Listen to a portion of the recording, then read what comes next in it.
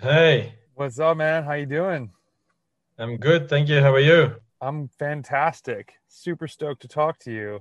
Thank you very much. I'm happy to be here. Oh, this is incredible. And so is it Serge? Is that how you pronounce your first name? Yeah. Well, in Belgium we say Serge or Serge, but usually the English speaking people they say Serge. Yeah. And see, I wanted to try and get it right with like the Flemish accent, but I figured I would not have it right. And I'm like, well, I know he's not like Russian, so it's not Sergey, but you No, know, no, no, no, no, no. But Serge is fine. Everything is fine.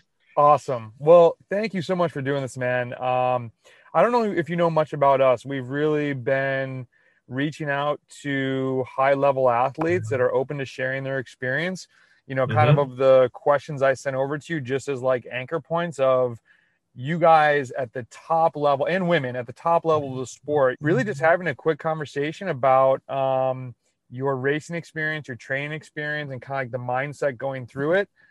It just sheds so much light and little pearls that other people can pick up and apply to their training, whether they're trying to get to Yeah. your level or they're trying to do like a Grand Fondo. Um, so again, thank you, man. This is incredible to have somebody of your caliber, and we're super grateful. And these podcasts have such an effect on so many people. So greatly Yeah. appreciate you Wow. sharing with that.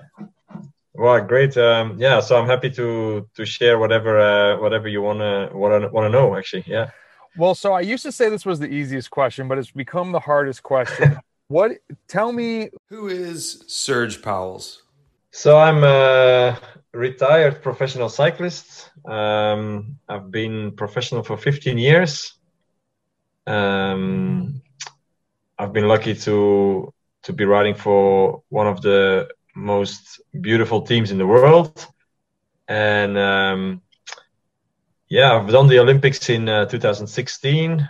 I've got a background of applied economics at university, but I never really used my degree, of course, to be working in economics.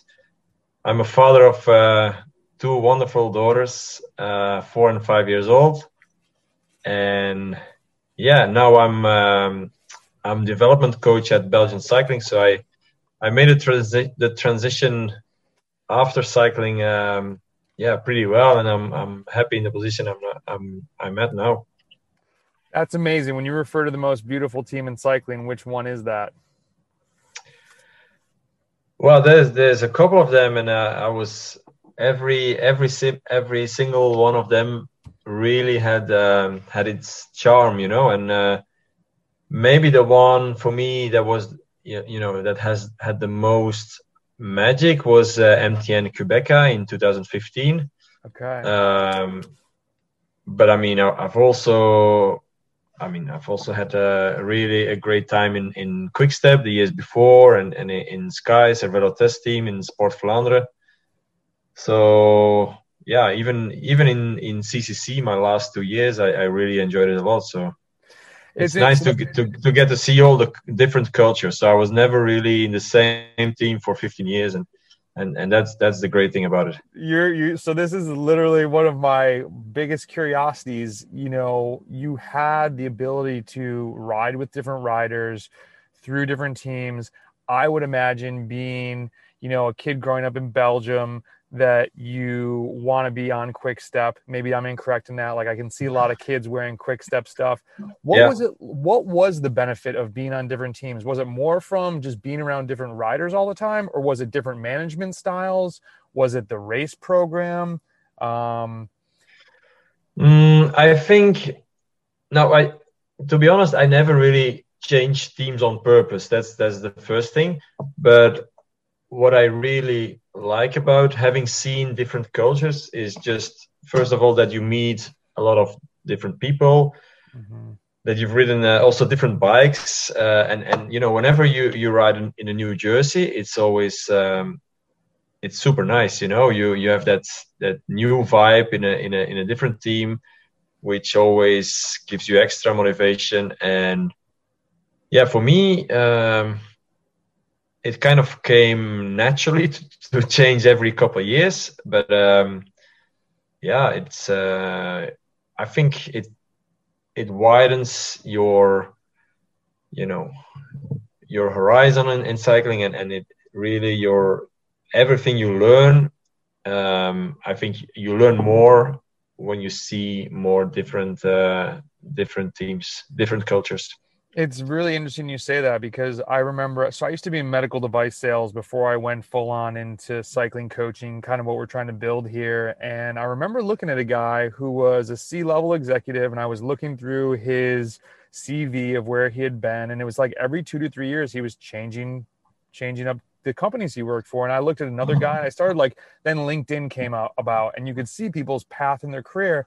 And I talked to a guy, I'm like, why, you're taught as a collegiate student, you don't want to be jumping around all the time. It makes you look like something's wrong. And the guy was like, no, man, you grow, you gain a lot from where you're at. And then that ship's kind of going one way. It's not a bad thing to jump to a different ship and learn a different culture, get in with different people, have new problems to solve. And it kind of always stuck with me. I was like, it was just an interesting, different way of seeing it. So it's cool to talk to somebody that has had that experience within cycling. And to give context to people that might not be super familiar with all the teams and what you're talking about, you started back in 2006 on Top Sport Bonderen, which is kind of known as developing pro. You're there and you're going to the next level. Cervelo test team.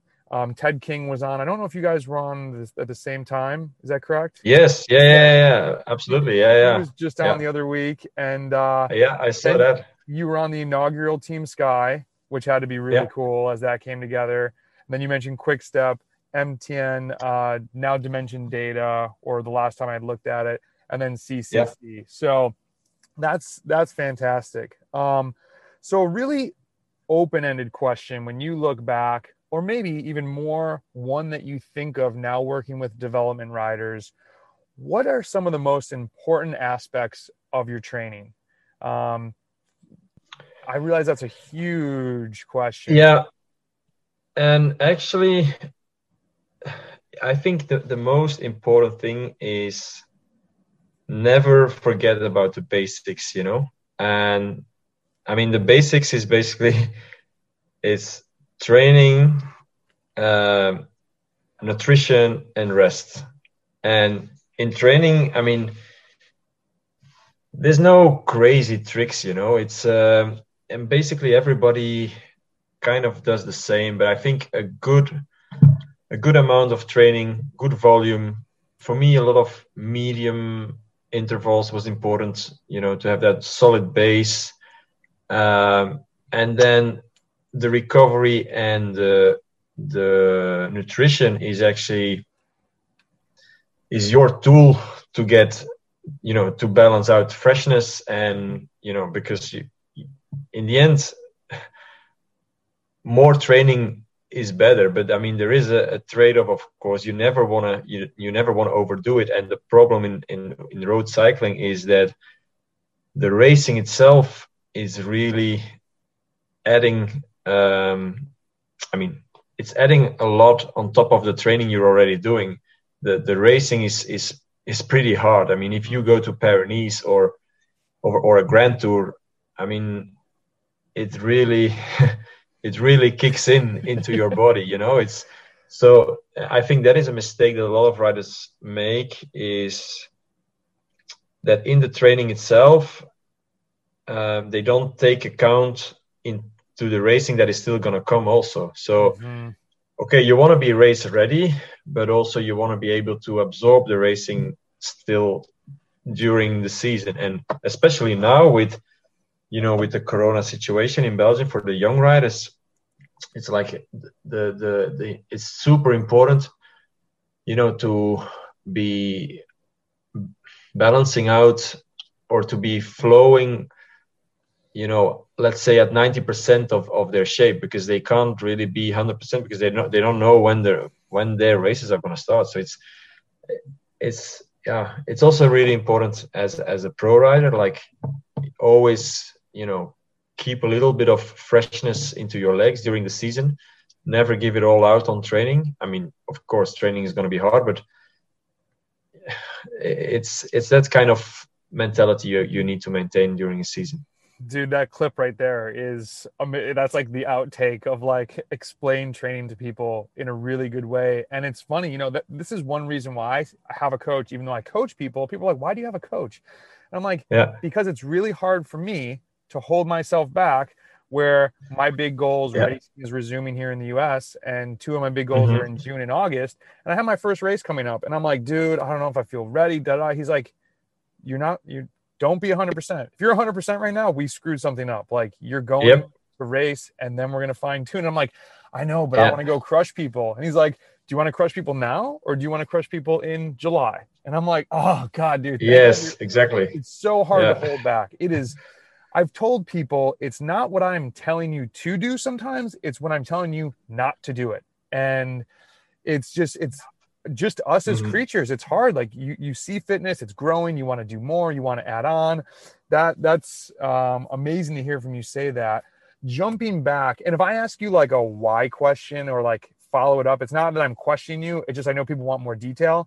When you mentioned volume, what would you classify as big volume for people trying to race? So like in the US, category 1 racers will race against the lower level professionals.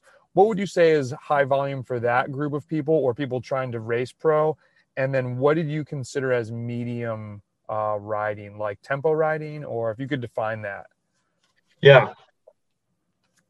Let's say in the end, I think up to, let's say 30,000 K a year, I think the more volume, the more you train, the better. Of course, you need to be able, to fit it in your work schedule, or, for people who have other activities. And as I said, the recovery and your nutrition, that is going to be crucial as well in the time you're not training. But in general, I would say the more you can be on the bike with just endurance rides, I mean, the better, because you're gonna have benefits from riding more. But then what for me, as I mentioned already, the medium sessions, they were really crucial, because that is what I started to build up from, let's say, December until the whole year round. And that is, medium is let's say defined as between 80 and 90% of your threshold power. Okay.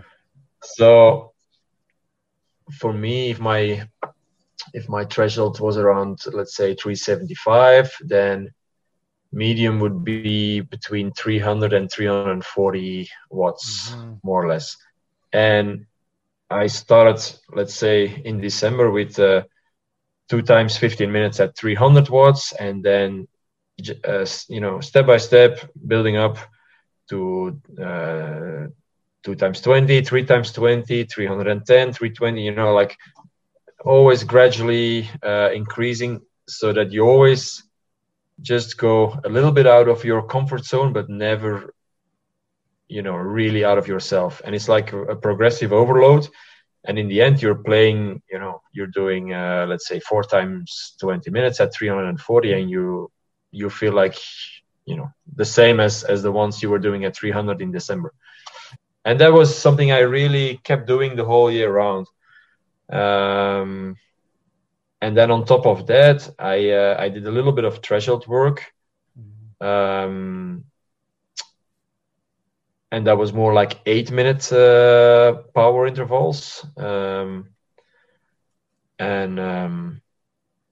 That's basically it. Then I spiked the medium sessions. So I did like 30-second spikes within the medium. So every 5 minutes, like a 30-minute spike above 500 watts, let's say. But I never really did very anaerobic sessions. I really didn't feel a lot of benefits from it, and I always felt like it was not helping me a lot, because you get these kind of efforts already in the races, and yeah, I think for me it was better not to overdo it with the anaerobic sessions. it's really popular here in the US to overdo like the group rides and to overdo the like super hard smashing. And people are like, well, I feel like I'm getting fit. I'm like, well, to a certain extent, because you're riding like maybe 8 to 10 hours, it's good to get some efforts in. But, you know, there's some interesting stuff coming out about now more seeing train as we're turning the dials. Like if you become more anaerobic, your FTP is going to go down. And then the physiological side, you're going to start undergoing glycolysis sooner. And then all these things that we're learning more about training is really interesting. So to hear, hey, how's it going? Sorry. No, it's okay. There's a future Olympian. Team Belgium. That's awesome. So it's okay. Do you think that was more because of the type of rider that you were? Did you have other teammates that would do more anaerobic stuff, and was that maybe more if they're more of like puncheur, or how would that apply to their like different types of races? I think maybe I think it was basically because I was a kind of rider that felt that I had to, you know, I needed a lot of depth in my shape, you know, for the races I wanted to do and for the Grand Tours and for the breakaways. And also, just my feeling, because of course I also tried the anaerobic stuff, but I never really felt like it was doing me so good. So yeah. So I'm trying to think in my head of somebody. Did you ever race with like Philippe Gilbert? Yeah. So would he like, he strikes me as somebody that was maybe hitting those efforts more often, just because that's like his finishing move? Or do you think he would agree with that, or would he maybe do that more often? Yeah, I think he probably did more of the anaerobic training sessions, but I don't really know exactly what he did. Yeah. But again, he's also he was more of a classics type of rider, one day rider, one day race. It really depends what you're looking for in the races also, and what kind of rider you are. Yeah, fair enough. Were there any, so then were you doing any like lifting or cross training during that like December to early race season? Yeah. And even more and more, I would say every year, I really rated the gym work, and I even tried to keep doing it during the season, like once a week, which is a challenge, because obviously when you're racing a lot, and for example, if you come back from a race like Dauphiné or Paris or whatever, the last thing you want to be doing on Monday is go to the gym and lift weights, you know, because and then it takes, then it's been 2 weeks since you've been in the gym last time, and you know it's going to be sore. So it's a challenge to keep doing it during the race season. But for sure, my best years were the years where I had a lot of, or some decent gym work in winter. And without having to make you get super granular, do you lift heavy, or was it more like 15 to 20 reps and a little bit lighter, or did you mix it up? In the beginning, like the early years, I did more like 15, 20. But then the last couple of years, it was more like between 8 and 4 to 5 repetitions, actually. Okay. Yeah. It's I know lifting is so important. I love lifting. I'm still trying to, just what you said, I'm trying to figure out how I balance it with, like, you know, when you get a plateau in lifting, then I'm like, am I just tired, or is it just the lifting? I need to change things up. And I'm really excited for down the road, maybe in 5-10 years, when lifting is just more incorporated into cycling and there's better ways to track it. And I'm like, yes, I guess I'll give it 60 TSS, like just a random number. The thing is, with lifting, you know, you start doing it, let's say 3 times a week, November, December, and then you start riding more and more, and so you become more fatigued, and then you, as you said, you're reaching a plateau with the lifting, because you're not as fresh anymore Mm-hmm. because you're riding more often, so you can't lift these heavy weights anymore when you've been riding 4 hours a day before, and maybe 2-3 in the morning before the lifting session. So, but yeah, I think I still really believe in the benefits. Your muscles, they become much more responsive, and but then again, there is also the other trade-off, because in the winter I always reached a body weight of over 70 kilos, and in the summer I was under 65. So there was always 5 kilos of difference, and it was not only fat, it's also a bit of muscle and water weight. And to get really lean, I also had to lose a little bit of muscle. So it's really like that's finding a balance again. Yeah. How did you find that balance? You're one of the guys, being a Grand Tour rider, like the watts per kilo definitely matter. Where was the trade-off? When were you like, I want to lose another kg, or I might lose a little power? Was it just experimentation over the years that you're like, this is where I'm at, this is my best, this is when I'm flying?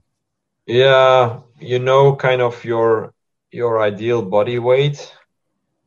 And usually before I went to the Tour, I always rode the Dauphiné, which is another big race in France, 3 weeks before the Tour de France.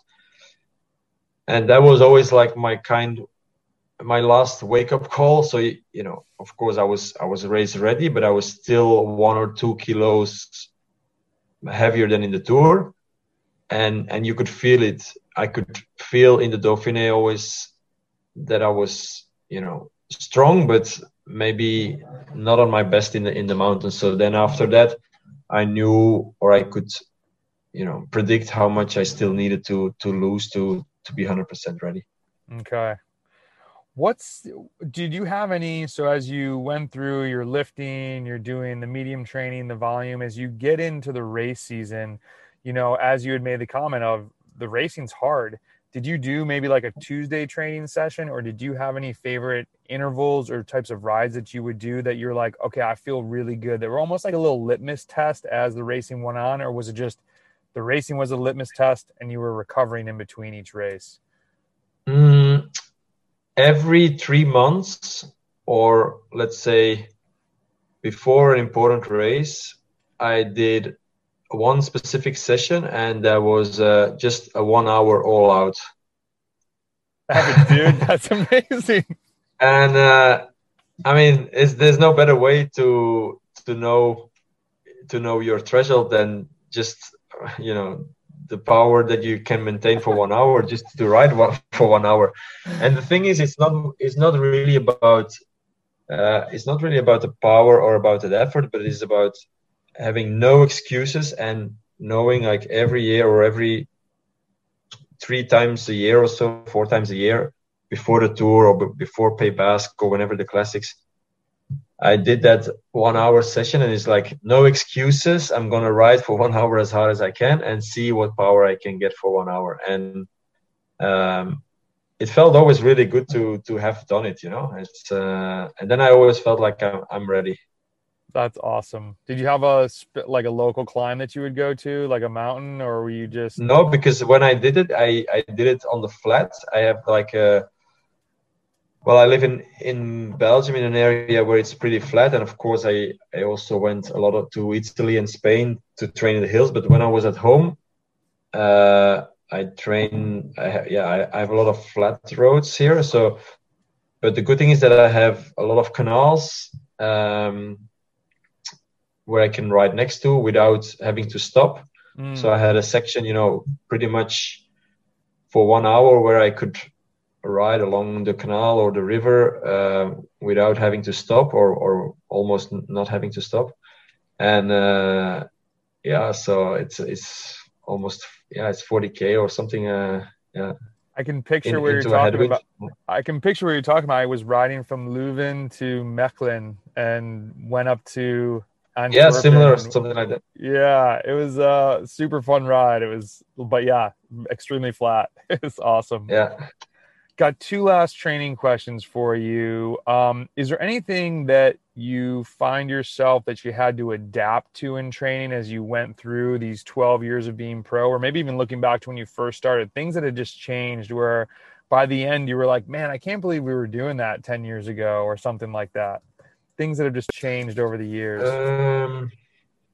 Yeah. I remember, for example, in Sport Vlaanderen, in my first 3 years, that we had so it was a Belgium, a Flemish team. So we always in the winter, I think 2 times a week, Tuesday and Thursday, we came together and we had group rides.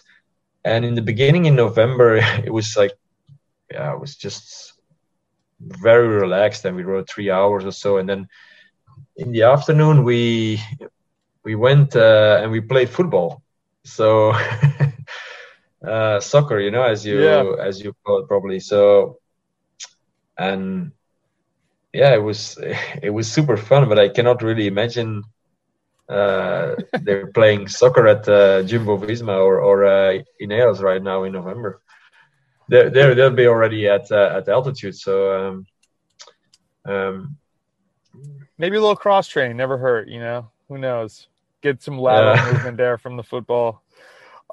You mentioned then, training being pretty basic, having it training, nutrition, rest. Was there any small thing that had a big impact, or was it really those three, or maybe something small within there that people don't think about? I believe a lot in heat adaptation. And for me, that was, and I still believe it's more important than altitude. I really think for me that was kind of the holy grail to be training in, and for me it was Tuscany in Lucca, or in Spain. But usually before the tour I went to Tuscany, and to be training in 34 or 36 degrees Celsius. I don't know if you use Celsius or Fahrenheit. That's super hot. But anyway, pretty hot. And you want to really hit the wall, really, come home after training, with your legs like half the size of, of the start of the ride, let's say, having lost 3 kilograms during the ride, a really red face. And because that is when the adaptation is going to happen. And so usually when I had these kind of rides, then a couple days later the effect was immediately there. So you kind of gain, let's say 20 or even 30 watts in my medium intervals with the same heart rate. It's incredible. And for me it was really important to do these sessions in the heat, because also in the tour, if you wanna do well, you need to be able to perform, to push the power after 4 hours in 30 or 35 degrees or whatever the temperature is. But usually it's very hot, and that is the bottleneck or the factor that is important in your performance more than altitude, I think. Yeah. That's really interesting. I moved down to the southern part of the US a few years ago, and I was a mess at local races. I was just sweating so much, not acclimated. And people will say, oh yeah, 2 weeks. And I'm like, it took me about a year and a half of just being in hot heat where I could go out and ride hard 3 hours into a ride. And it shows when we have US nationals, with the country being so large, when it's in the Southeast, or I guess we haven't had one in the Southwest in a while, but people that are from the Northeast, they just melt. It's you might as well not even show up. You have no chance. They do have a chance, but it's much tougher. So that's good to hear. Do you use sauna then at all? Yes, but I don't have a sauna at home. But that's also something I did whenever I was in Spain and a particular hotel I always went to. Then after training, I went into the sauna. But I still think the best thing is to have the heat in training, and to really to do your sessions in the heat, and that gives always the best trigger for training adaptation. Awesome. All right, everybody, that is part 1 with Serge Pauwels. Just wait for part 2. We get into some more of the races and a whole lot more. As Serge is involved with the Belgian development teams, so there's a lot more training tips that you can apply to your own racing. Thank you, Serge, again. We'll be back later in the week with part 2. If you guys are listening on Apple Podcasts, we would greatly, greatly, greatly appreciate you taking 2 minutes, and if we've earned a 5-star review, to leave us one. And, if you can share this with a friend, we're just trying to grow and help more athletes get better. And we have these world-class phenoms sharing their knowledge. Please take the time to share it with somebody else so they can benefit as well. All right. Hope you have a great start to the week and that your training's going well. Talk to you soon.